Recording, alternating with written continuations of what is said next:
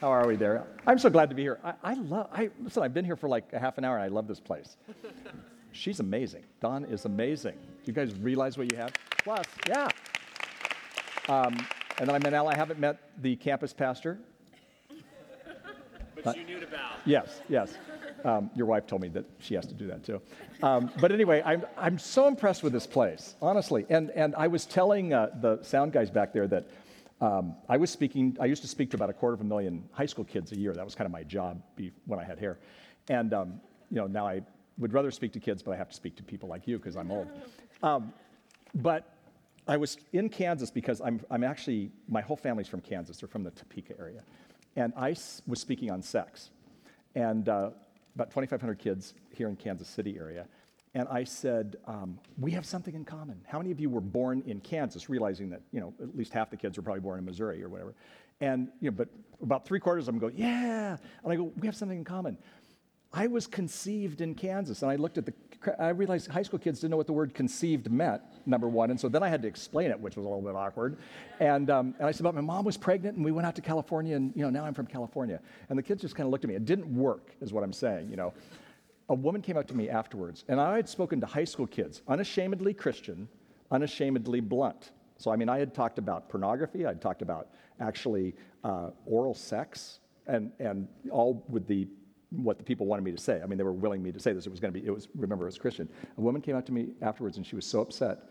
She said, I am really frustrated with how you just spoke to those kids. She said, at the beginning, you said you were conceived, and the picture you put in their mind. And I was like, oh, I was okay talking about oral sex. I was okay talking about this other stuff. And I just realized that she had a concern about that one issue. And but anyway, how many of you were born in Kansas? Okay, good. Can you weren't? I actually wasn't. You don't know. Excited about your story. And you didn't know when you were where you were born? I'm the opposite of you. I was born in California and Seriously? now live in Kansas. So I felt the unity. We have something going. I just wasn't Yeah. I was going to stop and pray for this woman because she didn't know where she was born. That's a problem. But anyway, there we are. Well, we're talking about confident parenting. Confident parenting. Is that just like the worst two words? Parenting is a great word. Confident is a great word. But you put those together. There's no one in here, I would imagine, who's a confident parent. I'm not. I was until I had kids. As soon as kids started coming in, I began to lose my confidence as a parent. And confident parenting is kind of like an oxymoron. It's kind of like diet ice cream, okay? Because we aren't very confident at times. And I know we're in church and we have our campus pastor here, so I need to get to the scripture pretty quick. But let me give you Disney real fast, okay? Lilo and Stitch. This is my family. It may be small, it may be broken, but it's still good. Okay, and you know what the truth is no one has a perfect family. And a lot of us come to church and we think that the people sitting next to us have some kind of a perfect family and that, we're somewhat of a mess. Well, I got news for you. We're all a mess, okay? And the truth is that, we all could use some things and no one is a perfect parent, okay? No one does it right. No one has it together. And when you walk out of here, I hopefully can give you some input, but you're still not going to, totally have it together. I want to read you a scripture, and it's a scripture that's very famous when it comes to parenting type things, and it says this. It's in your notes, by the way. It'll appear on the screen, I'm sure, too. Train up a child in the way that they should go, and when they are old, they will not turn from it. That is not a promise that your kids are going to be perfect, but it is a direction for us to learn to train up our kids. And so I think we actually have to be intentional when it comes to this. So the question at the beginning is this. Are you parenting in your own life? Are you parenting by circumstance and chance, or are you parenting with purpose and a plan? And if we're really honest, a lot of us parent by circumstance and chance. I don't know about you, but there are many times in our life, our kids are now in their adults, they're in their 20s. We still, are parenting them, but, they're in their 20s. But when our kids were younger, we'd go, oh, we got through Thursday, and then we wake up on Friday and go, oh my gosh, we got to do this again, And so we loved it. At the same time, it wasn't necessarily easy, and we didn't have role models. I wasn't raised in a Christian family. My parents weren't horrible people. My dad was an alcoholic, but a good guy. He was a functioning alcoholic. My mom was wonderful, but not perfect and not Christian. And so I became a Christian when I was 16 years old, and I went away to college, Christian college. Very first day, I was sitting in the back in the nerd section, where you people are. You know who you are? Yeah, right. You all raised your hand. And she was sitting in the first row, and she was gorgeous. And so I said to my two new nerd friends, see that girl down there? And they said, she's beautiful. And I said, one day I'm going to take her out on a date. And they looked at her beauty, and they looked at me, and they laughed. You're right. All the nerds said they laughed. I get that. But, 1 week after college graduation, we got married. And we've been married 43 years, okay, so which is cool. But we thought parenting would be better because we were Christian. We were both involved in ministry. My background was youth ministry, and going into that, that's what she was doing. And so we thought we were, a perfect match. And our first year was really hard. I'm not moving this to a marriage seminar. I'm just simply saying it was hard. And that actually has something to do with our parenting side. I mean, I can remember being a youth pastor at a church, and I would drive with Kathy to the church, and we would argue on the way to church, and then I would talk to the kids about the joy of a Christian family, feeling somewhat hypocritical, okay? So it has you all feeling excited about me and my parenting. And we came up with something that first year. We talked a lot about the D word, divorce. Our families, divorce was rampant. And about a year into it, we said, we're not going to say the D word. And we're just, even if we're miserable, we're going to get away from that. Kathy still says the M word, murder, but that's another story. And we came up with 2 words, and I think it's important for some of you to hear this. Not all of you, but I think some of you need to hear this. We came up with 2 words 1 year into our marriage: transitional generation. The Bible says that you actually inherit the sins of a previous generation to the 3rd and 4th generation. Are you aware of that? It's all throughout the Old Testament. And what we realized was I wasn't an alcoholic, and Kathy wasn't as crazy as her family. My family was alcohol, hers was just kind of crazy. And yet we realized we were either going to recover or repeat those sins.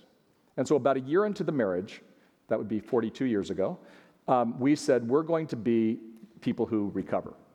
And I'm here to say that it is actually the best thing we've ever done. It's the hardest thing we've ever done, okay? But it was good. Now, fast forward the story. My daughter, Christy, who's my oldest, totally strong-willed. All 3 of my girls are strong-willed, but she's like the strongest-willed of the strong-willed. She was giving it to Kathy. Now, this is the kid who was the leader of the worship band in our high school group. She also was the president of Fellowship of Christian Athletes at our school. But at our house, she was driving us nuts, okay? And I don't know if you have a 3-year-old. At 3 years old, there was sometimes, she was in the terrible 2s from 2 to like 14, and then she had 1 break for a bit, and then she went back to it, and now she's wonderful. But she was really hassling Kathy, and I came in, and I heard it, and so I did what any good passive-aggressive husband, father would do. I stayed out of there. And she was letting Kathy have it. And there were times, I'll be honest with you, I'm in the other room, and I'm listening, and I'm going, wow, that's kind of true about your mom, but I wouldn't say that, Christy, And all of a sudden, she totally escalated, and I did what I should have done earlier, and I walked in, and I said, Christy, you need to go to your room. And I honestly thought Christy was going to turn to me and say, Dad, you are most holy and most blessed. Instead, she turned on me. So now it's personal. It wasn't personal before. She was hassling Kathy. So honestly, I gave her the dad look. Now, I've written, books on parenting, and I shouldn't tell you this, but what I wanted to do was stab her in the neck with a plastic fork, but, that's not what you do. So I sent her upstairs, and I followed her. And she closed the door. When she slammed the kitchen door, we have a sign that says, bless this house. It went crooked, and we just left it with that. So I said, Christy, I want to talk to you. And I said, first of all, I want to say something. I want to say that some of the things about Mom that you said are true. So, she's 17, so she's like, cool, Dad's on my side. I went, but I never want you to talk to my wife like that again. And she kind of went like, whoa. I wasn't screaming. My dad was a screamer. I'm not a screamer at all. So it was quieter than how I'm saying to you. I just said, I never want you to talk to her. That's my wife. And she was like, whoa, I guess you guys are, married. And maybe that would offend you. She didn't say that. She was thinking that, I think. And I said, I want to tell you a story. I said, we got married, and as you well know, you're 17, so you figured this out. We came from dysfunctional families, and they're still a little dysfunctional. I wasn't throwing the family under the bus. It was just she knows. And I said, so Mom and I came up with 2 words. We've never told you this, transitional generation. Bible says, and I told her, the Bible says you inherit the sins of the previous generation, at least the sin bent.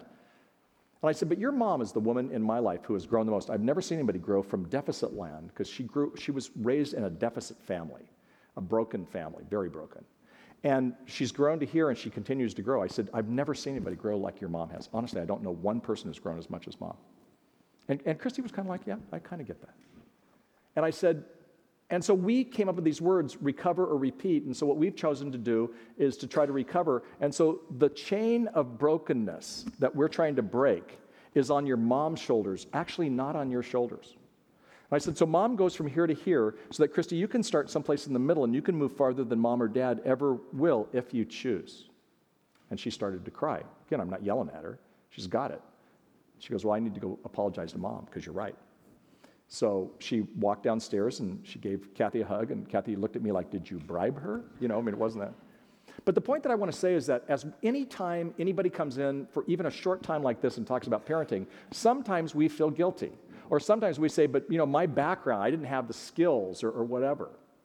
What I want to say to you is that there are some things, and I'm going to, without apologies, talk about different scriptural principles today that I think work when it comes to parenting.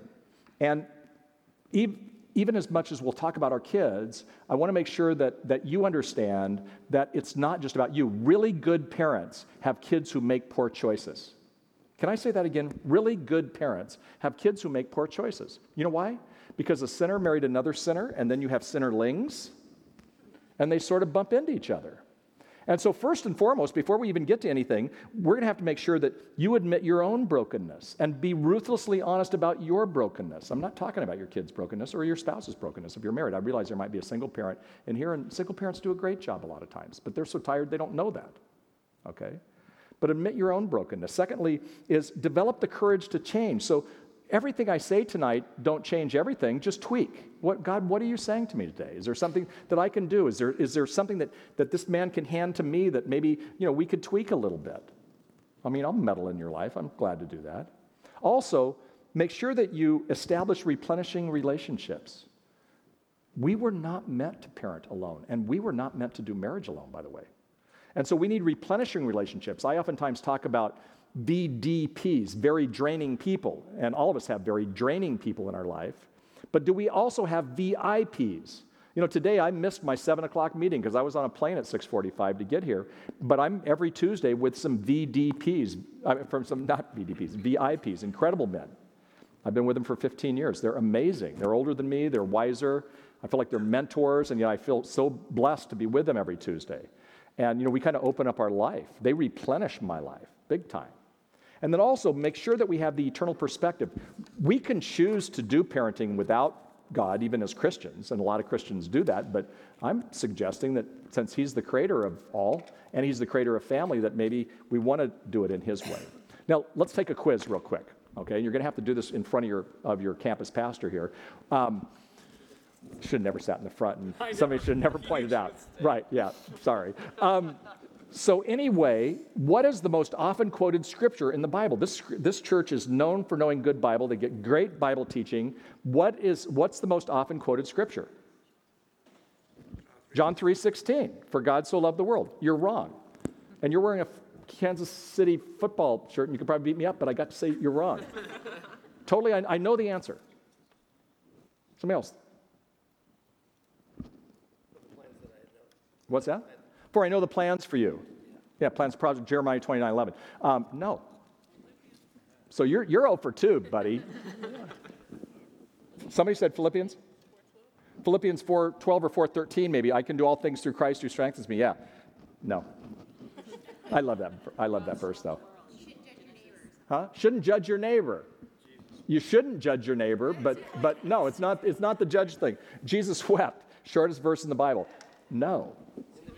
In the big inning. Well, you're still in sports, in baseball, in the big inning, okay? No, you're 0 for 3. You struck out. Okay, it's actually in the Old Testament, and it's actually in your notes. If you go to the next page, you'd see it. And here's the point. I guarantee you this is the most often quoted scripture, and let me tell you why. It's a trick question a little bit, because every morning in an Orthodox Jewish home today, they quoted it, and every evening they quoted it. In fact, no doubt it was probably the first scripture that Jesus ever heard, and it was probably from his mother, not his father, and Mary would have held him as a baby, and she would have almost in a chanting type way quoted this scripture. In fact, every Sabbath at church, A lot of liturgy within the synagogue, within a Jewish tradition. They stand and they recite this, and it's called the Shema. So this is the lesson of the Shema, but it has something to do with us big time. You're actually experiencing it in a cool way, what you're doing in these four nights here at your church. But it says this: Hear, O Israel, the Lord our God, the Lord is one. Now, at this point, they would just start standing. You don't have to, but they would stand because it's the Holy of Holies for them. This is their plan and purpose for their family. The Lord is one. Love the Lord your God with all of your heart and with all of your soul and with all of your strength. These commandments that I give you today are to be written upon your hearts. Impress them on your children. Okay? Let's stop right there. 2 points real quick. One is, it's faithfulness and fidelity to God. So the Jews, and the reason the Jews have stayed so strong, even before the time of Jesus, this was written in Deuteronomy, but it was spoken even before it was written down. It was, there was one God, and actually they call him the Lord, there's different words for God in Hebrew, and the word Yahweh is a word that they use, but they also use this word Adonai, which means he's the master. It's much more personal. So there's one God, so loyalty and faithfulness to God, and then it says, you live it out and impress it on your children. So the job is for us as parents to do that. None of us feel equipped to do that when it comes to the spiritual issues. Okay? Now, this church is more equipped than most churches I've ever heard of. When I went down to the blessing wall and just what happens at baptism, what's happening here. I mean, it's amazing, but the truth of the matter is that, the job is not the church. Listen to this. 65% of kids who graduate from great churches like this today, and I just read the article today again, but I read another article on it, but 65% of kids will leave the church for a bit. Some of them come back when they make babies and have, get married and stuff, but not all. But they're leaving the church. However, listen to this. There is a 300% better chance that they'll stay in the church if there are faith conversations in the home. So some of the things that Don is doing and that the others around here are doing with Plugged In and other things that are going on in the church, week after week, that's a huge thing. So when I look at these kids that are fleeing, it's good kids who are fleeing, okay? And so the fascinating side is that when parents, you impress it on them. You don't have to be perfect, but you want to be authentic. And so that's a fascinating quote. By the way, that's from George Barna, who studied that, as well as a man named Richard Ross in Fort Worth, Texas. Both did a study separately, came up with 300% better chance. And then it goes on to tell you even how you do it. Talk about it when you sit at home, when you walk along the road, we drive, most likely, when you lie down and when you get up. Tie them as symbols on your hands, which means take God to work, and bind them on your foreheads, meaning put them into your mind, and then write them on the doorframes of your houses and on your gates. So in other words, every Jew, if you go to Israel anybody been to Israel in here? So if you've been to Israel, they have something called a mezuzah, and on every doorpost there's a mezuzah, and inside every mezuzah, and there are millions of them, there's a Shema. Shema just simply means to listen, and that's the scripture. So in your hotels, if you go to Israel, there's a mezuzah, and inside it's the Shema. So, it's kind of a cool thing. But that's the plan and the purpose of the Hebrew people. Now, I've just spent 10 minutes talking about it, but let me describe it to you in 1 minute with a quick video. This is actually a video at our church. What we do is every first Wednesday of every month, we do kind of a parent training like this, and the kids go and do what your kids... By the way, your kids are going to be so wild. It's this water thing. Can you imagine them getting into your car? They're going to be crazy. So you guys are going to be all like, oh, wow, we're into parenting. And they're going to be like going, wah! Okay, so that ought to be a good mixture come 8 o'clock. But anyway, here's a video that I'm going to show you. And it really makes a lot of sense. And what I said was, we use this as a promo for our church. So you're going to see, there's going to be at the very end, you'll see the names from our church. But don't miss this. Here you go.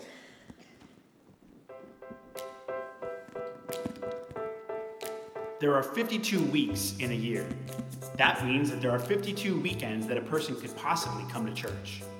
52 weeks that a child could come to experience kid or student life at our church. But we know that with vacations, sickness, travel for sports, a perfect attendance record is not particularly realistic. According to research, a child in a family that normally attends church is attending approximately 40 weekends a year. 40 hours a year that our kid or student life ministries have to lead and foster the spiritual direction of your family. 40 hours a year, that's it. However, a parent of that same child has approximately 3,000 hours to teach, communicate, and lead. Not 40, 3,000. So who should be in charge of your family's spiritual formation? Who is really discipling your family? Deuteronomy 6 says this: "Love the Lord your God with all your heart and with all your soul and with all your strength. These commands that I give you today are to be on your hearts. Impress them on your children. Talk about them when you sit at home and when you walk along the road and when you lie down and when you get up. Tie them as symbols on your hands and bind them on your foreheads. Write them on the door frames of your houses and on your gates." In student life, we get 40 hours. You have 3,000. 3,000 hours to lead and foster the spiritual direction of your family. So is it possible that what happens at home is more important than what happens at church?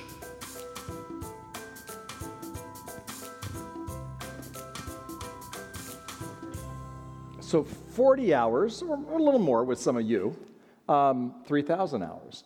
Now, what's interesting is when you pull this together, when the church partners, like the church is partnering. I wrote a book called Partnering with Parents in Ministry. And what that means is the church partners with you, and so you want to be able to, engage in the church, but at the same time, you got a lot more hours. Okay, now again, you're not running a monastery, you're not running a nunnery, so you've got other things to do. You got homework and all the other stuff that goes on with the extracurriculars and activities and dance recitals and all those things that go on, depending on the age of your kids, of course. But the fascinating side to it is the Shema teaches us not only that there's one God, but how it's transferred actually through the family, because most kids become Christians not at church or at crusades, they become Christians through the family. In fact, who's the most important influence in a kid's life? So say the studies. Mom. I don't know who said that. You said it? Yeah, mom, totally. And dads, we need to buck it up. We're number 2, we need to buck it up. But we're kind of a distant second, okay? Grandmas and grandpas, huge, but number 3. Aunts, uncles, friends, and peers in the next, and then the church. That doesn't mean that the church isn't important. It just simply means that, there's seasons in the church. Like for me, my youth pastor was the most important spiritual influence after a while, but, I was raised in a home that didn't go, and so they influenced me, not necessarily for the good, okay? Now, Jesus had a very interesting time, and this is in the Gospels, and Jesus is connecting with some of the leaders in the Jewish tradition. And they asked Jesus a huge question. What is the most important commandment? Now, what they were doing was testing him. So I want you to look at, it's in your notes, it'll also come up on the board, but it says, Jesus was asked this question, "Teacher, what is the greatest commandment in the law?" And Jesus said, "Love the Lord your God with all of your heart and with all of your soul and with all of your mind." Now, what do you think they did? They went, "Oh, okay, he's one of us." Because every Jew did that. If I said to this fine family, "What is the plan and purpose for your family?" they would have a cool plan and purpose, okay? But it's going to be a little different than this family right here with the woman who doesn't know where she was born, okay? Oh, you weren't here, Jeremy. She'll have to fill you in, okay? You got to help your wife, okay? She needs help. Yeah, she said she was born in Kansas and she was born in California, but that's, yeah. We could do some counseling later if you need that. Okay, yeah, sounds great. Anyway, so what I'm saying is, cool family, great input, but it's going to be different. Every Jew is going to answer it the same. However, then Jesus did something that was remarkable and actually could have got him killed.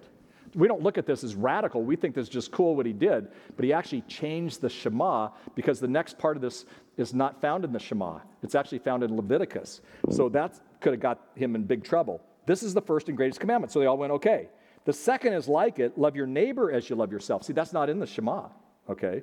All the law and the prophets hang on these. So we have on these too. So we have a plaque in our home, and that's a part of our family constitution, what we call the Jesus Creed. See? And so what is the plan? Where are you going? Remember I said we parent by circumstance and chance, and we're exhausted doing it, or do we have a purpose and a plan? This is a great purpose and a great plan. But as parents, and this is hard for us to do, also there might be a couple of grandparents in here, but as parents, what we have to understand is that we do personally tailored discipleship. My Christy was very different than my daughter Rebecca, very different than my daughter Heidi, okay? And Steve, who's now married to Christy, I'm kind of discipling him, and the way I disciple him is very different than the way I discipled each of the girls. I mean, it was different. But we have to look at ourselves as people who are doing that, not just as a parent who's, helping them get good grades and helping them, be obedient. Because here's the deal. Some of you aren't going to like this, but the bottom line is not raising obedient children. The bottom line is raising responsible adults who love God. And if that's bottom line is to help them become responsible adults, today we have all kinds of kids who are having failure to launch, and a lot of them are, jumping off the cliff when it comes to some of their spiritual issues. And so the job is to raise responsible adults. So we parent differently, but also if we're going to add to love God, we're going to parent that differently. And, this is a basic discipleship scripture in 2 Timothy 2:2, but it says, "And the things you've heard from me in the presence of many witnesses, entrust to reliable men and women who will also be qualified to teach others." So what you learn, you share with your kids. Now, you share with it at a developmental stage. What you're learning as an adult, you're not going to share that with your 5-year-old, see? But our job is to pass faith along. One of the ways we do it is something I call the 4 phases of ease. I do it, and you watch. So I'm going to teach my kids to pray. So I do it. And they watch. And guess what? They're going to pray just exactly like me. So when they were young, and if I said Almighty God, they'd say Almighty God. If I said thank you a lot, they'd say thank you a lot, whatever it is. Okay? But then you move it to I do it and you do it. So now you're having your kids pray. Are they going to do it as well as you? No, they're going to burp in the middle of it. They're going to laugh. They're going to, not want to pray after a while, whatever it might be. But you both do it. Okay? Then you do it. And I assist. And you go, well, how do you assist? Maybe they'll say something silly, or why don't we pray for Aunt, Emma's hemorrhoids or whatever, and they say something kind of weird about it or something, and then, well, hemorrhoids are kind of weird, I guess. But then, you're assisting, but you're teaching and training. The mistake we make is we don't go through the training process when we're thinking about it, especially when it comes to some of the spiritual stuff. Okay? Same thing for making a bed, okay? And then you do it. So what are you doing? These are key points. You're helping them become responsible adults, but you're also moving them from dependence on you toward independence. Okay, so an independent faith, a faith on their own, or a life on their own, being able to do stuff on their own, make their bed on their own. You don't do that by just going, okay, one day you're going to have to make your bed. I mean, if you have a 15-year-old and you're still making their bed, well, then guess what? In college, they'll never make a bed, and they're going to expect their spouse to make the bed, or whatever. Okay. Ryan Dobson, James Dobson, some of you would know James Dobson. His son lived with us for 2 years. And he was telling me that when he was in 10th grade, his parents were so frustrated because he never made the bed that they took the bed away. And so in 10th grade, he slept on the floor in a sleeping bag until he said he would be willing to make the bed. Not a bad idea. At our house, he made his bed every morning, and our girls didn't do as good of a job with that. So again, one of the things that we figured in our house was, we need to put some time into this, okay? So I want to show you a video. We're going to pull that up, and I want to show you a video. This video is something that my daughter Becca did when she was younger. She found this on YouTube. Now, this could work for 5-year-olds, and it could work, and yet it's going to work at a different level for 5-year-olds. After we see this video, it's about a 3-minute video. It's actually a telephone commercial in the Thai language. Does anybody know the language of Thai? Okay, well, then you're going to have to look at the subtitles. But we then had a kind of a devotional time, and we would try to keep it short and simple. Keep it short and simple. We would usually sneak in chocolate or licorice as well, because that was the favorite of our kids. So I'm going to ask you about this once you see it. So here you go. So every Sunday, our family started doing this. I had the first time I saw it, I see you kind of wiping some tears. It's moving. So our daughter Becca finds this, because every Sunday we would do it, and they would be responsible for one. It wasn't always as cool as this, but pretty awesome. What would you talk about with your family? What kind of a topic would you talk about after you saw that video? Give me some things. I'm not going to say you can talk too. I won't tell you that you're wrong. Giving back. Well, actually, the Bible says it's more blessed to give than to receive. What a cool way of learning that for kids. What else? Mercy. What is it? Mercy. Oh, man. So what a great lesson of mercy. Perfect.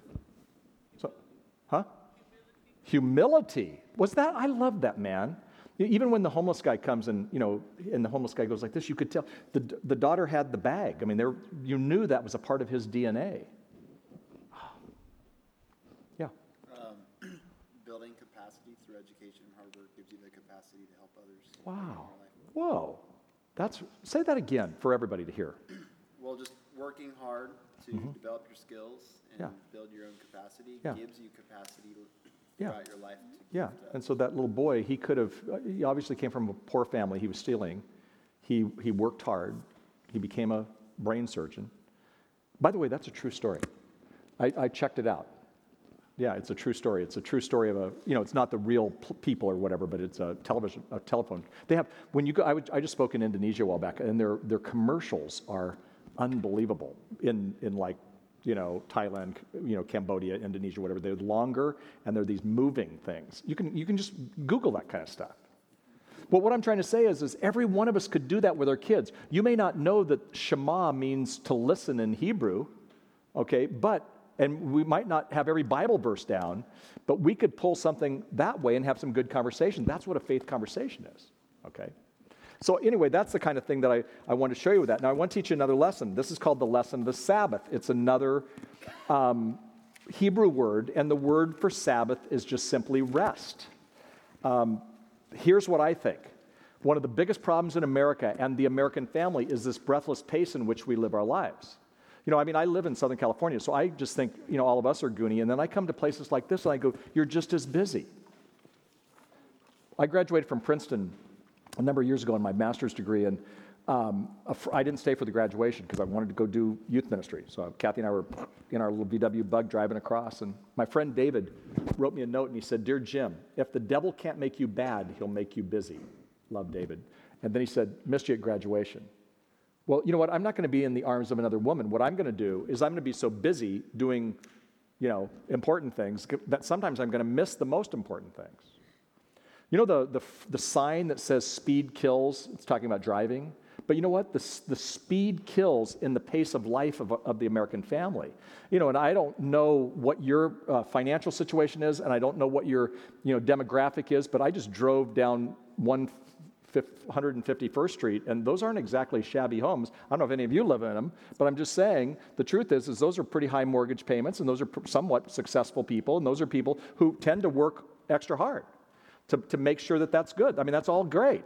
I have no problem with that. My problem is that in the American family, sometimes people who are in church are so busy doing the important things that they miss the most important things. I remember speaking at the Promise Keepers Pastors Conference years ago. I used to speak for Promise Keepers. And I was with a man named, I can't even think of his name now, but it was this amazing guy from Promise Keepers. And I said, "What is your secret to leadership success?" Well, his name's Jack Hayford. What am I saying? And Jack Hayford is this incredible communicator. He's still alive. And he said, "Well, you know what, Jim? It's not what I've chosen to do. It's what I've chosen not to do." And then he went on to say, and I was just about ready to get up and talk about family for pastors who sometimes really struggle with that. He said, "It's my relationship with God. It's my relationship with my wife. It's my relationship with my kids." And I thought, how incredible. He got that right. And he said this, "I had to say no to some pretty important things to say yes to the most important." See? And so for some of us, what we may have to do is say no to some pretty good things, to say yes to the most important things, because speed kills. It's the result of an overcrowded life, and there's a loss of rhythm in our life. There's a loss of spiritual focus. One of the reasons why sometimes we don't lean into our lives spiritually is because we're just too busy, okay? It's not that we're bad people. We're just too busy. Loss of health, actually stressed out and at risk. So our kids, especially as they get older, they get stressed out and at risk, and they begin to do at-risk behaviors, and we think it's because they're some horrible kid. It's because they're so busy, okay? And we've allowed that sometimes. And then also they become vulnerable to sin. There was that great theologian, the coach of the Green Bay Packers named Vince Lombardi, who said, "Fatigue makes cowards of us all." I know that I'm a lousy husband when I'm fatigued. I'm a lousy father when I'm fatigued. Now, I'm not saying that we should all move from here and go live in Wyoming in a commune. We have to figure out how to do it here and now, and that means being disciplined. In fact, Paul said to Timothy, "Discipline yourself for the purpose of godliness." And so part of this is discipline. I'm sorry, it's not just some, waving some kind of faith thing. It means discipline. It was actually, that word in that way was actually talking more about almost a sports keeping in shape discipline. So, we discipline ourselves for the purpose of godliness. The problem with the American family is that we become overcommitted and underconnected. And you say, well, what's the answer? Well, the answer is, like for all of us, maybe we need to slow down. Maybe we need to tweak it. I'm not saying, again, do the commune or say, our kids will have no events. I'm just simply saying if we're too busy, then it means we've got to back off a bit, see, until we kind of get to that place. I love what it says in the Bible in Exodus. It says, "It is a sign between me and the children of Israel forever. For in 6 days the Lord made the heavens and the earth, and on the seventh day he rested and he was refreshed. Actually, the Hebrew word is closer to the word he exhaled. Some of us are never refreshed because we're just so busy all the time, see? And some of the ingredients to that busyness mean that we've got to be able to be proactive. And you say, well, yeah, but my husband's never going to do this, or my wife's never going to do this. Well, then you do it. But there's 4 elements that I think need to happen within a week in a family. And these are things that we don't think about enough. One is rest. Does the family ever rest? Now, I'm not saying everybody go, it'd be nice if you have little kids, you can take a nap. We have a grandson, 20 months old, and yesterday, I was watching him because my daughter Heidi is getting married, and Kathy and Heidi were dress shopping. I had no idea. The dress is going to cost more than our entire wedding, but that's another problem, which happened today. They wouldn't tell me how much the dress was. I thought that was interesting. But they bought a dress today. And they didn't show me, and that kind of scared me too, because Heidi's a beach kid. Well, so I hope things are covered. I just hope and pray that she's a neat Christian girl, but still. But the point that I was going to say is he took a nap, and I was I was in charge, and for like an hour and a half, and I found myself dozing, and I slept for probably 20 minutes. Oh my gosh, I felt so refreshed after that. But the point that I'm saying is it's not all just going and taking naps, but does the family have a rest? Or are you just moving through it 7 days a week, 24/7, busy, busy, busy, see? And so again, is there rest in your family? And what do you do for rest? It might be different than what somebody else does. I'm not saying it's a 24-hour legalistic deal. I'm just saying, is there a moment of rest? Do you ever think, in this family, we could use some rest? And then what do you do for rest? Okay. Another part of that is actually refresh. And they all go together, but what do you do to refresh your family? I mean, I know a family who's wonderful. They're mentors for me, and they take their kids to Cold Stone. It's not exactly great for the diet, but every Monday night they go to Cold Stone. It's a ice cream place, and they have always a list to talk about homework and these issues. The kids are in that age stage, but they don't talk about it there. So it's refreshing. The kids like to go to Cold Stone. They enjoy it. The family kind of just laughs together and enjoys each other. Okay, so what do you do to refresh your family? It may not be Cold Stone, but what is it? I mean, I know people who've watched one comedy show on TV or whatever it might be. I don't know what you do, but what do we do to refresh as a family? Another one is restore. In a week, we break apart. If I was here to speak on marriage, I speak about once a month on marriage. I'll do a marriage conference someplace. And I challenge people to do regular dates.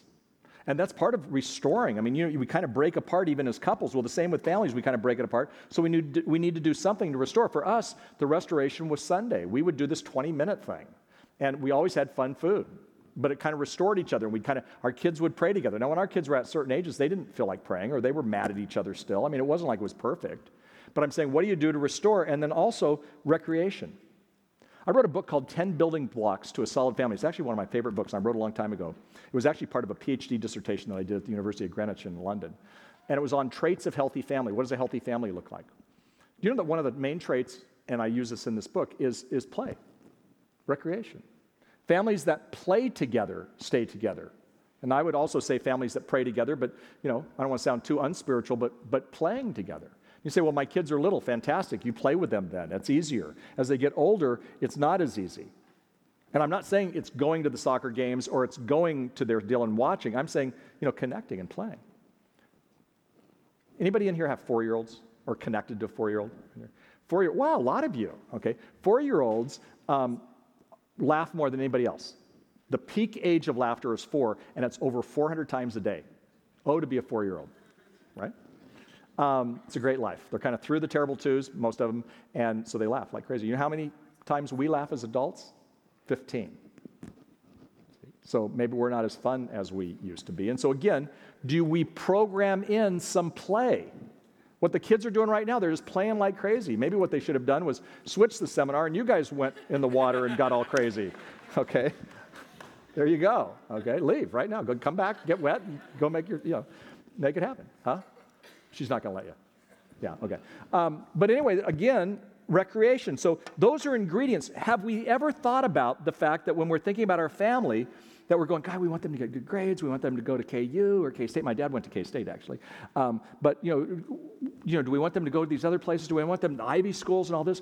Or do we ever think, wow, are we going to try to breathe health into the family? I think the lesson of the Shema helps us find replenishment for our overcrowded lives. So that may be something you need to think about. There's another lesson.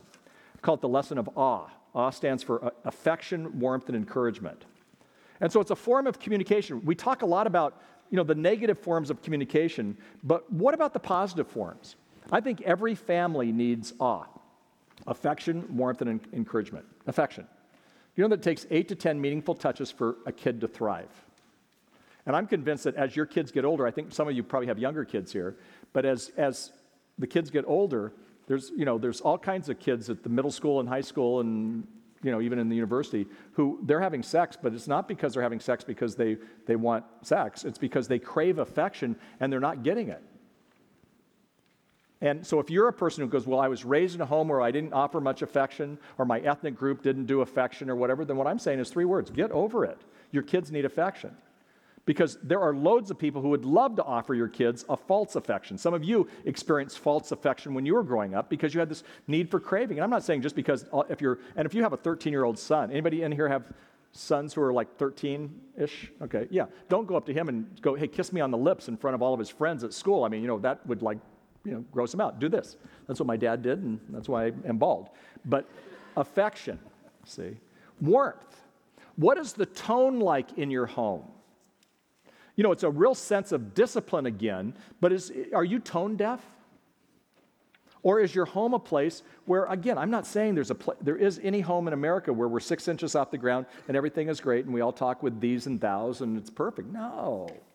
But is it warm? My mom was like this. My mom, there were 4 boys and my dad, and we're all a little, crazy. And Mom had the kind of personality that, a friend of mine would knock on the door. Is Jim here? No, he's playing basketball down at the high school. Well, can I come in and hang out with you? That's this woman.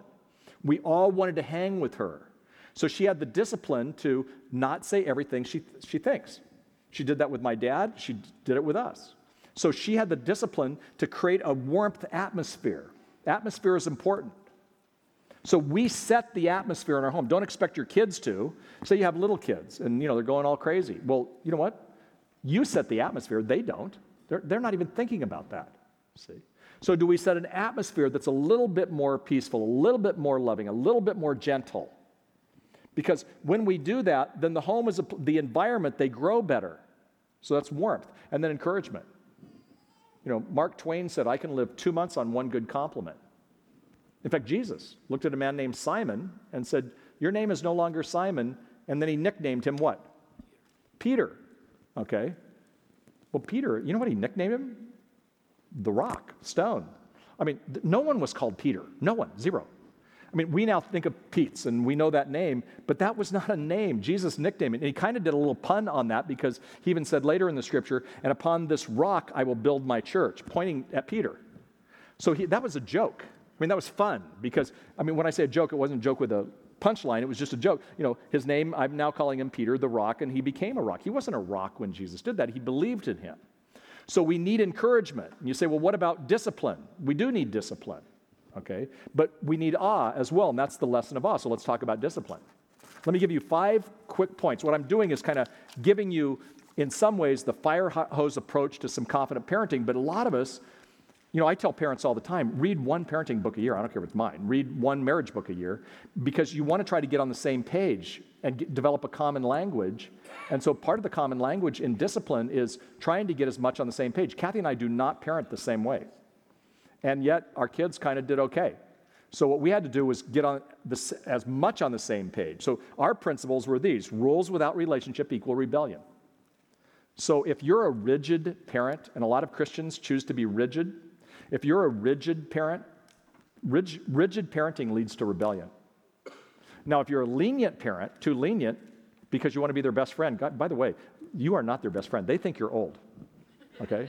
You don't look old and you don't think you're old. They think you're old. Every kid in this room represented thinks you're old, okay? But, and too lenient, if you're trying to be their friend, that's not going to work, see? And so somehow we have to understand that we build relationship with our kids.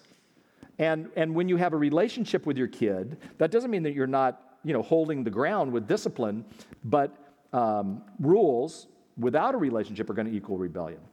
Choose your battles wisely. But you need to win the battle.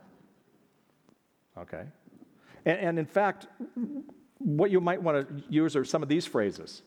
If your kid is, frustrated with you or whatever, and you're going to win the battle, you just go, hey, if I was your age, I would feel the same way. I don't care if your kid is 4 or if your kid is 14. If I was your age, I'd feel the same way. And then here's the best word. You can use it as 3 words or 1. I don't care. Nevertheless, got it? Nevertheless, this is how it is. Parents need to lead with authority. We don't talk enough to parents about leadership. You lead the home. So lead the home. You don't lead the home by screaming, shouting, biting, and hitting. You lead the home with authority. And so nobody signed up for parenting to have their kids be their best friend. So what that means sometimes is you just have to say, hey, I'm sorry. And then one other phrase, life's not fair. Because guess what? Life isn't fair. If you're raising them to become responsible adults, who I would then add love God, then they're going to have to learn pretty quick that life's not fair. Life's not fair for you. I mean, I made fun of your wife because she didn't know where she was born, so life wasn't fair. Yeah. But life's not fair. Now, all of us have things that didn't happen. Guess what? That's how kids learn. So they have to somehow learn that life's not fair. They'll go, well, that's not fair. Because especially when you have sibling rivalry. Christy gets to do this, and Heidi doesn't. And Christy got to do it at that age. Well, Heidi, you're not really ready to do that. Life's not fair. I know. See? It isn't fair. But I sure love you. And this is how we're going to do it today. See? So those are the kinds of questions. And then also, don't be afraid to apologize. Saying I'm sorry is a part of discipline. If you blow it, and you will, if there's a person in here who's never screamed or done something silly or said something mean or whatever to their kids, you're like, Mother Teresa, okay? So, I'm just saying, say I'm sorry. That was all about me, and that wasn't about you. I'm so sorry.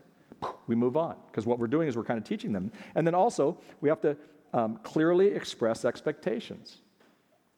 Back in the days when I was working with kids, more of the middle school, high school kids, fascinating enough, at-risk kids would always say that they didn't feel like they had clear expectations from their parents. But if you would ask the parents, because I was doing counseling, my background is a little bit of counseling, so I'd do some group. The parents always went, oh, I clearly expressed my expectations, and the kids would go, no. And you know what? I think actually the kids were more right sometimes than the parents, not always.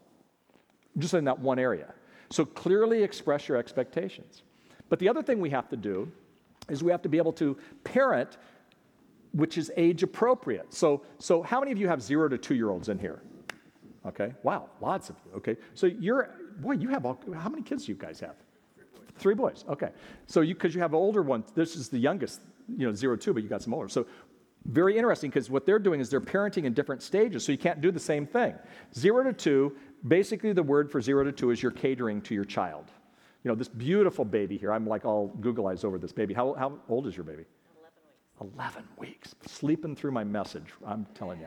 But anyway, this all mom is doing is catering to a 0 to 2-year-old, really. I mean, you can't really discipline. You can't say to your 2-year-old even, you can't say, I'm putting you, on the harshest timeout, and I want you to write 10 reasons why, you're being a jerk. I mean, you can't do that. So you're basically catering. Now, 2, you start moving it, okay? A lot of 0 to 2-year-olds. So this is wonderful that there's so many people with young kids. Okay, now how many of you have 2 to 10-year-olds? The big, yeah, okay, this looked like the 2 to 10-year-old crowd, okay? So 2 to 10-year-old, what you're now doing is you're controlling them. So this is micromanaging them at the best. So, you who are control freaks, you love this stage with kids because you kind of tell them what to do, okay? I mean, you're not going to say to your 8-year-old, yeah, you can go over to the mall and just kind of play around and, borrow somebody's cell phone and call us and we'll come. You're not going to do that. So you're controlling them. You're micromanaging. Now, you're controlling them differently at 3 than you are at 8. Why? Because you're helping them become responsible adults who love God. So they may have to fall and skin their knee, and then you pick them up, but they're gonna have to do some of that to learn, because we learn through our failures, okay? Then we move, and this is hard, but we move to coaching. So how many of you have 10 years old to, say, 13, 14, okay, and again, some of you had your hands up there. So coaching, and this is even with babies, you want to be able to hear this. Your job is now, you're not controlling any longer. You're not catering, you're not controlling. You're actually coaching. Coaches have timeouts. Coaches lead. Coaches give direction. But some of the decisions are made by the kids. Why? Because you want them to become a responsible adult. If you make all the decisions and you're a helicopter parent, they're never going to learn. And there will be a failure to launch. We're raising an entitled generation, and they're entitled partly because parents didn't move to coaching. So then you coach. Then you move. How many of you have 15 and older? Anybody in here? Okay, yeah, man, this crowd, you guys have made a lot of babies over here too. That third row. So for people who are like 15 and older, you're kind of into consulting. That means they should be doing most of the day-to-day decisions. You go, you don't understand my kid. They're not responsible. Then you pull back a little bit, but the job is to consult because they're almost ready to be launched. And so you're consulting them. Now, let's say you're still into the control stage. How many of you in here are a little bit, I use the word control freak, but let me say it nicer, can tend to move into the controlling, maybe you're a little controlling. Okay. So this is not hard. You gotta wean, just like you weaned your baby from mother's breast, you gotta wean your kid. It's not easy for the weenie or the wiener. Know what I mean? So again, now at consulting, that's tough. Because you go, they're gonna make some mistakes. That's how they're gonna learn. And then you move to where I'm at with my kids. It's called care. My day-to-day parenting is over. As much as I'd still like to tell them. In fact, I'm doing some writing in this area right now on parenting your adult children. And one of the phrases, which is only because I only got this phrase because it happens in my life with my kids. But I said, unsolicited advice is almost always taken as a negative issue for my kids. But that's because I have to move to those areas, see?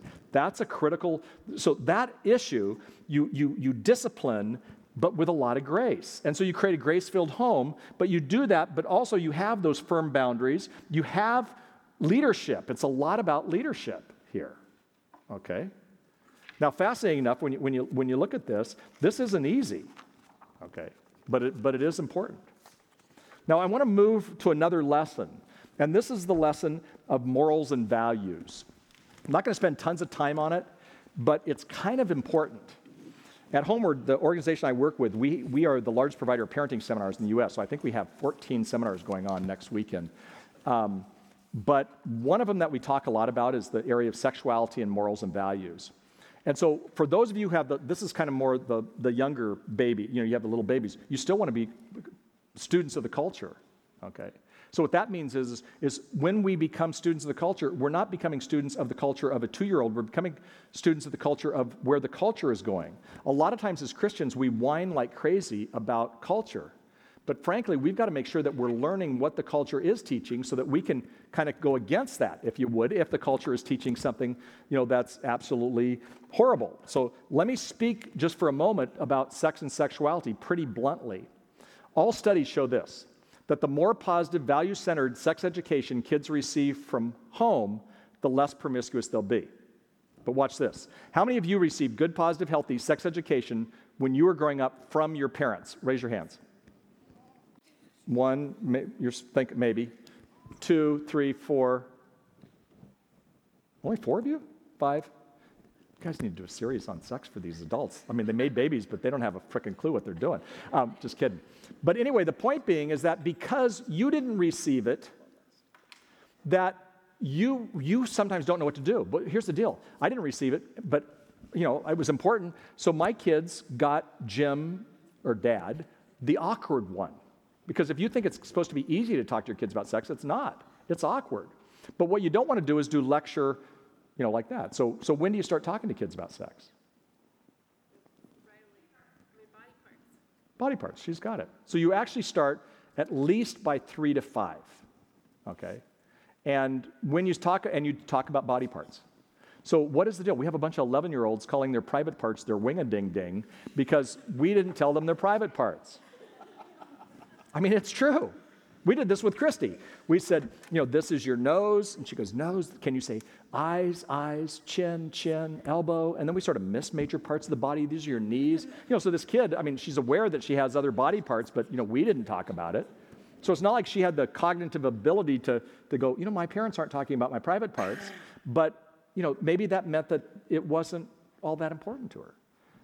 Okay, so with Becca, we changed that. And so we immediately, she was like little, and we're going, this is your nose, chin. And then we said, this is your vagina. You guys talk about this word all the time up here, don't you? Yeah. Whenever you can, good. So, oh, man. So she couldn't say the word vagina. This is way too much information. I don't know what is wrong with me today, but she said the word vagina. So our whole family calls that part of a woman's body, the vagina at this point, and I'm like, oh, geez. So she's about 2.5, and we're at the grocery store, and I don't know where Christy was, and Heidi was like a little baby, but she wasn't there either, so it's just, and they would have all been born. So she's at the grocery store, and this little old lady, they always do this with little kids. She's in her stroller, so you got the, soon on this. And this old lady goes, "You are so cute." And Rebecca goes, "I know, and my vagina itches." And this lady goes like, Kathy looks at me, and I'm like, "I need to go get some milk. I'm leaving, But that was a positive thing. So again, it's what, we think that when I said 2, 3, 4, 5. So this is a little book called God Made Your Body. I'm not going to read the whole book, but God made boys and God made girls. Notice how I use the word God, because even some of you who had good people talking to you about sex education, maybe they didn't make it, God honoring. Well, God made your body. God made boys. God made girls. God made all shapes and sizes. He created all colors and languages. God made you. And so that's sex education, see? God made some boys and girls with itty-bitty noses. Some he made with big ears. God gave boys and girls different colored eyes. What color are your eyes? See? And it goes into the hair. Okay, but, we're going to get to that part. It was God's idea. This is very spiritual. It was part of the discipleship. It was God's idea for every little boy to have a penis and testicles. Okay? Because that's what they call it. It's okay to do that. Give girls this, every little girl, God gave a vagina and a womb. Can you imagine a 3-year-old knowing what a womb was? I don't think I totally understood a womb until we adopted Christy, and I'm sure I didn't know what a womb was then. And then, miracle of miracles, Becca and Heidi came along.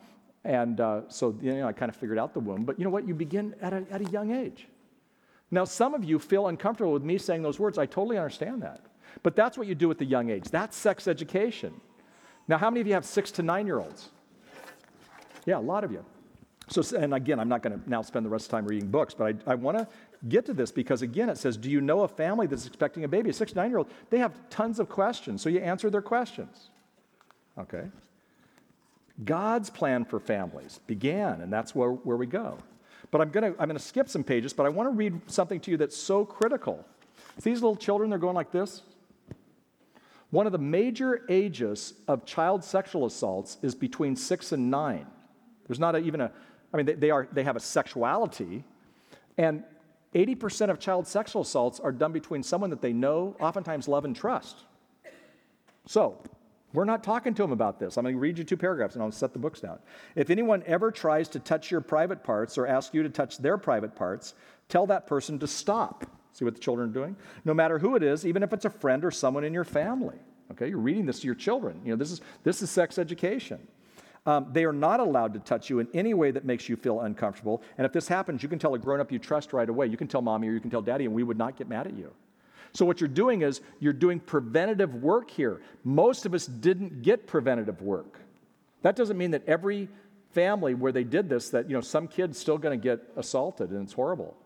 1 out of 3 young women today, by the time they're 19, will be sexually assaulted. That's horrible. But we can break part of that by us just having these kind of conversations. That's why it's so key. Last paragraph. This is my shot to a 6 to 9-year-old. Sharing your private parts is something to save for your husband or wife when you are grown and married.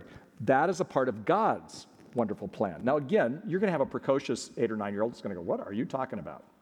Okay, and then you say, you know what, at another stage, just in a couple years. But today we wait too long because it should happen somewhere between 10 and 13. The reason it should be between 10 and 13 is because kids need to hear this stuff when they're at puberty. You know what age kids will see pornography today? Age 11. That's the average age in America. And it will be your kids, and most of your kids, it'll be a pop-up, it'll be accidental. I'm not saying that they're all, if you're a middle school boy, and somebody says, one of the big things in middle school, at least by the middle school that my daughter teaches at, is you can see Miley Cyrus's breasts because she liked to show off her breasts. So she has some, slips there on purpose. And so, the junior high boys were all, checking out Miley Cyrus's top. Well, I would much rather have you talk to your children about healthy sexuality than Miley Cyrus. That's not to burn on this incredible woman and a great singer and all that kind of stuff, but, she doesn't have it together. See? And so the number one place kids get sex education today is the internet. Okay? And so what that means is, no, we've got to bring this back, to our world. And one of the other things we've got to be able to talk about is kind of going to the bottom of your list, and it's going to pop back up here now. But so those are the, some of the ages. The next age would be 14 and older. You just talk about anything and everything, pretty much. But then we're going to skip pornography for a second, and we're going to look at the purity code, because I think that's about 10, 11, 12. In honor of God, so it's spiritual again. In honor of my family and my future spouse, I commit to sexual purity. It's kind of an old word, okay? And some people would call it sexual integrity now. But what you want is you want this to come from you, not from people who are speaking to them. And I mean, you want the church to do this too. Encourage the church to do this kind of stuff. And I'm sure your church probably does. But it involves four things, pretty important. Number one, it involves honoring God with your body. That's a scripture. There's a scripture that goes with that. The scripture is in your notes. It involves renewing your mind for good. The scripture, again, is in your notes, Romans 12. Turning your eyes from worthless things. That's taken totally out of the Living Bible in Psalm 119, I think 119:37, if it's in your notes. And then the last one is guard your heart above all else. So the Bible says in Proverbs 4, guard your heart above all else, for it determines the course of your life. You know what? Even some of you who had your parents teach you, did they teach you how to guard their heart? Maybe they did, maybe they didn't. I mean, Kathy and I tried to do this. It was hard. And guarding your heart is much more than a sexual term. You guard your heart in faith, money, so many other things. But we need a generation of kids who know how to guard their heart, and they're going to learn it from their parents. And so again, I'm not saying this is easy. I'm not saying it's going to be comfortable, but I am saying that you take the lead, in this. And that's kind of the lesson, if you would, of morals and values. Now, again, there's a lot more we could talk about on that. But I want to go back up to the other one to mention pornography. The reason I want to mention this is because what was the age that the average kid will see pornography? 11. Greatest new users of internet pornography are boys, ages 12 to 17. You know who's right behind them? Girls. See, it didn't used to be that way. And maybe even some of you women are like, seriously? I get guys, but they're visual. But women, what we're seeing with women is actually even more frightening. And I spend a lot of time in this area. And what I'm seeing is that young women, they don't get as excited about seeing a naked body as a guy does. But what women will do is, they are into intimacy, and intimacy means connection. So what they'll do is their name is Jennifer, and they become Lindsay, and they get a new Gmail account. And so now they're talking with boys and saying, it's pornography with words. I would let you do this to me or whatever. They're experimenting, but they're not really, they're 13 and they're, saying they're 17 or whatever. So there's all this kind of lying stuff that goes on, or almost chat room type things. So what I'm saying is we have to be careful with girls too. A lot of times we'll say, well, we have daughters, so that's not a big deal. No, we have to teach our kids this. Every parent needs to hear this, that we start with, there's escalation of pornography. So you start with viewing pornography. Okay, now it could either be chatting or viewing, but mainly it's viewing. And mainly it's boys. So what happens when a kid sees pornography? Their mind takes a picture of it. So again, I'm 63 years old. When I was in 8th grade, I saw a woman without her top on. Okay? What was the magazine? Playboy. No. National Geographic. And so it was legal. It was by my bedspan, and my parents are going, cool, he's reading National Geographic. It was a woman in the Amazon. It's not a pretty picture, believe me. She was in the Amazon. She had a spear. She had no top on. She had some kind of skirt. And I'm 63. I still remember this. She had a cigarette in her mouth, and she looked bored.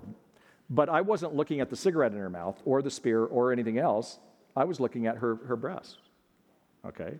So what I'm saying is, was that pornography? Not really pornography, but the fact is I still have the picture in my mind. Well, what are kids seeing today? They're not just seeing that. See? And so the point is they view it, and then their mind takes a picture of it. But then pretty quickly, through the escalation, this won't happen to everybody, but it becomes an addiction. Oversimplification here, but addiction just means I want more. Okay? I crave more. And so, they want to see it more. And so what you see is a kid will view, they'll get addicted where they'll want some more, and then it escalates. So escalation means part of the addiction is, I'm going to watch this more often. First I feel shame, and now I don't, but, I'm kind of really into this right now. So it escalates. Then we move from escalation to desensitized. So when you're desensitized, that means what was gross a year ago, or 2 months ago or 2 weeks ago is not gross anymore. So what they're craving is something that they were repulsed by a year ago, but now they're not repulsed by it. And what I'm doing is I'm taking you through, this could be for adults as well, but what I'm doing is I'm taking you through this. There's a guy in St. Joseph, is that what it's called? Yeah, who we got tied in with, who's a pastor, who got caught with this. This was his story. He was a wonderful man, and he is a wonderful man, I'm sure, but he started viewing pornography and it came on. Well, then he started acting it out. So first you act it out in your mind, and so what you have kids doing is acting out in their mind, and there may be some masturbation that goes with that as kids get older. But then they want to act out in person. See? And so this is the reason that as parents, we've got to help our kids think through this. And it means we do, and I'm putting no time into this in terms of the confident parenting side, but this is why we do need filters, and this is why we do need accountability systems. This is why we do need to talk to our kids. And if your kid is older, a lot of you don't have those older kids, but if your kid is somewhat older and they did get caught viewing pornography, don't, beat them. But it's your chance to then teach them healthy sexuality. So what do you do? You teach them not this, but that. See? So it's really key that we as parents understand that issue. And again, we could spend tons of time. Right as we close, I want to affirm you with 2 other lessons that I think the church is doing really well. I don't need to spend time on this. But the next one is called the lesson of blessing. Dawn took me downstairs and I saw these pictures of these babies and the blessings that parents have written. Honestly, I got the chills. I want my church to do it. I took a photo of it. I'm going to send it to our peeps. In the Old Testament, there were blessings. And so I just want to give you encouragement to keep doing those kinds of blessings, what you do at this church with baptism, certain things. I wrote a book called Pass It On with my friend Jeremy Lee. And what it is it's rites of passages starting at kindergarten through 12th grade. And so like in 2nd grade, we give a Bible. We have the family gives a Bible. I think you guys do it in 1st grade. In 9th grade, we have a driver's license contract. So it's not all like a baptism type thing. Purity happens in 7th grade. Invitation to generosity happens at kindergarten where they do something, for serving. It's cool. You have a manhood, womanhood ceremony at 18. When I spoke for Promise Keepers, Randy Phillips, who was the president, always used to say to the men, a man is not a man until his father tells him. As soon as he would say it, men would start weeping because their fathers never told them. And so again, find ways to bless your kids, but it doesn't always have to be hyper spiritual. Bless them the way use blessings as often as you can and do what you're doing here at the church and add to it, okay? So you're going to speak blessings. You're going to believe the blessing because some of your kids are going to get to a place where their self-image is not good. And so you're going to have to believe for them, okay? You believe in them. Jesus believed, as I gave that illustration, in Simon, he became Peter, but he believed him to be the leader of the Jerusalem church. He became the leader of the Jerusalem church. He wasn't the leader of the Jerusalem church when Jesus started speaking about that. So believe the blessing. Be the blessing. Be a role model. I remember going to a Christian school, and there was a chapel guy, and I used to call him kind of nerdy, but he was a bald-headed missionary guy, and I realized I now look like this guy. And but he started by pointing, and he said, "You're the only Jesus somebody knows." And he pointed at somebody. I wasn't paying any attention. I was doing my homework. I was sitting in the back. He goes, "You're the only Jesus somebody knows." On the 10th time, and I counted it, he looked straight at me and he said, "You're the only Jesus somebody knows." And it was as if God was speaking to me, saying, "You represent Jesus Christ to a family who doesn't know him." And when they want to check in on what Jesus is doing on planet Earth, they're checking in with you, Jim. Not that you have to be perfect. See? And so what I realize is I'm a role model to my kids, not perfection, authenticity. Every kid, no matter what the age, they could be 3, they're looking for authenticity. They don't even know how to say the word or know the word, but that's what they're looking for, and that's what the 13-year-olds are looking for, and the 15-year-olds and 16-year-olds. And then you celebrate rites of passages. That's where you're doing some really neat things here at this church. I want to encourage you to keep on keeping on. Because confident parenting, as we said from the beginning, is really having a plan and a purpose. Where are you going? What's your goal? Well, the goal that I gave you was to raise responsible adults who love God. So if you're going to do that, you're going to parent in that way. You're going to discipline in that way. You're going to talk about the morals and values in that way. I mean, everything kind of goes along with this. But it's, again, going back to what we said before, it's generational. How many of you know the name of your great-great-great-great-great-great grandparents? Anybody in here know it? Somebody's like gone through it? You'd know? Okay. So we have one person who does, but most of us don't. But the Bible says, as I started this off, that you become, really, you're influenced by your great-great-great-great-grandparent. So my great-great-grandparents, they're in Hoyt, Kansas. They're in some cemetery in Hoyt, Kansas. Now, I don't know anything about them, but I am partly who I am today because of those people, good or bad. See? So the point being is that we're parenting generationally. Okay, and in parenting generationally, then that means that we want to have more of a plan and a purpose, I guess is what I'm saying. So I threw a lot of stuff at you in a pretty quick time period, okay? And, the kids are going to get antsy here in a moment. So I'll stay here as long as you want. I've got a flight tomorrow morning at 7 in the morning. I don't think you'll take me up on that. But, I'm glad to, because I threw out a bunch of stuff at you. If there was somehow you wanted a little bit of a tweak to come and talk to me personally. But I'm very aware and cognizant of the fact that you guys you got other things going on here too. But I want to give you one last story. I was speaking to about 8,000 kids in Colorado. This was in my youth speaker days. And I was really excited about it. It was an international convention. In fact, I spoke at the Evangelical Free International Convention. I used to do that. This was the Covenant Churches. All these kids. It was at Colorado State. And I hadn't gone yet. And what was happening was my mom was dying.